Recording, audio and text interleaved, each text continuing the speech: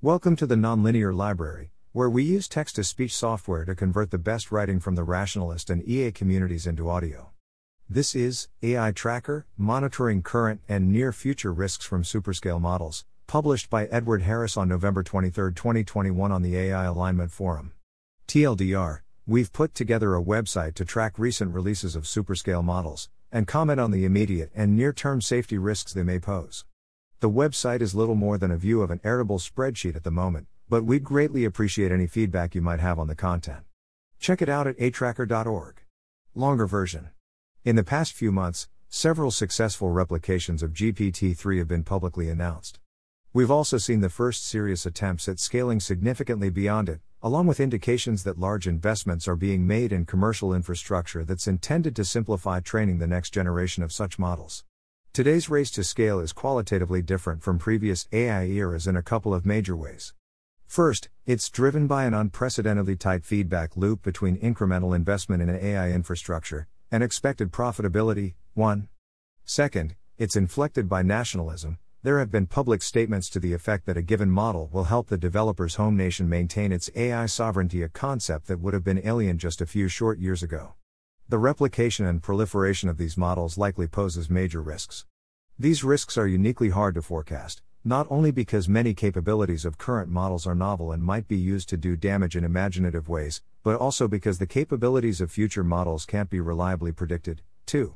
AI Tracker. The first step to assessing and addressing these risks is to get visibility into the trends they arise from.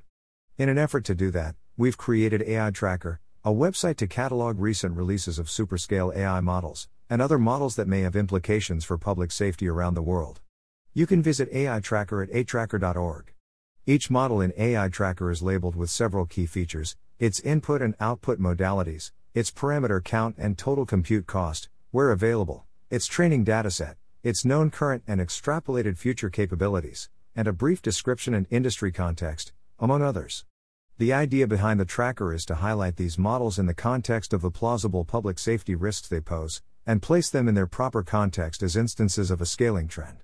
There's also a FAQ at the bottom of the page, if you'd like to know a bit more about our process or motivations.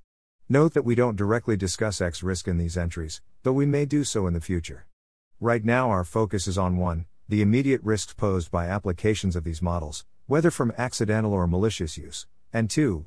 The near-term risks that would be posed by a more capable version of the current model. 3. These are both necessarily speculative, especially 2. Note also that we expect we'll be adding entries to AI Tracker retroactively. Sometimes the significance of a model is only knowable in hindsight. Some of the models listed in AI Tracker are smaller in scale than GPT-3, despite having been developed after it. In these cases, we've generally chosen to include the model either because of its modality, for example, CLIP, which classifies images, or because we believe it has particular implications for capability proliferation, for example, GPT-J, whose weights have been open-sourced. AI Tracker is still very much in its early stages. We'll be adding new models, capabilities and trends as they surface. We also expect to improve the interface so you'll be able to view the data in different ways, plots, timelines, etc. Tell us how to improve. We'd love to get your thoughts about the framework we're using for this, and we'd also greatly appreciate any feedback you might have at the object level. Which of our risk assessments look wrong? Which categories didn't we include that you'd like to see? Which significant models did we miss? Are any of our claims incorrect? Do we seem to speak too confidently about something that's actually more uncertain, or vice versa? In terms of the interface, which is very basic at the moment, what's annoying about it? What would you like to be able to do with it, that you currently can't? For public discussion, please drop a comment below in LW or AF. Edward, that is, will be monitoring the comment section periodically over the next few days and I'll answer as best I can. If you'd like to leave feedback or request an update on an aspect of the tracker itself, for example, submit a new model for consideration or point out an error, you can submit feedback directly on the page itself. We plan to credit folks, with their permission, for any suggestions of theirs that we implement. Finally, if you'd like to reach out to me, Edward, directly, you can always do so by email, my_first_name at mercurius.ai.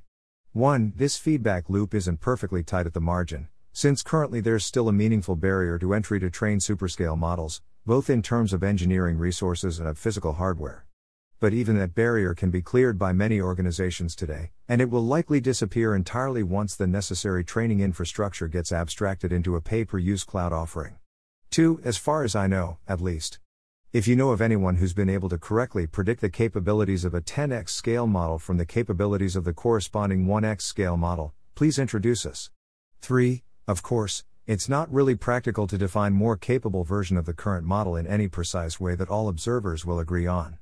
But you can think of this approximately as, take the current model's architecture, scale it by 210x, and train it to completion.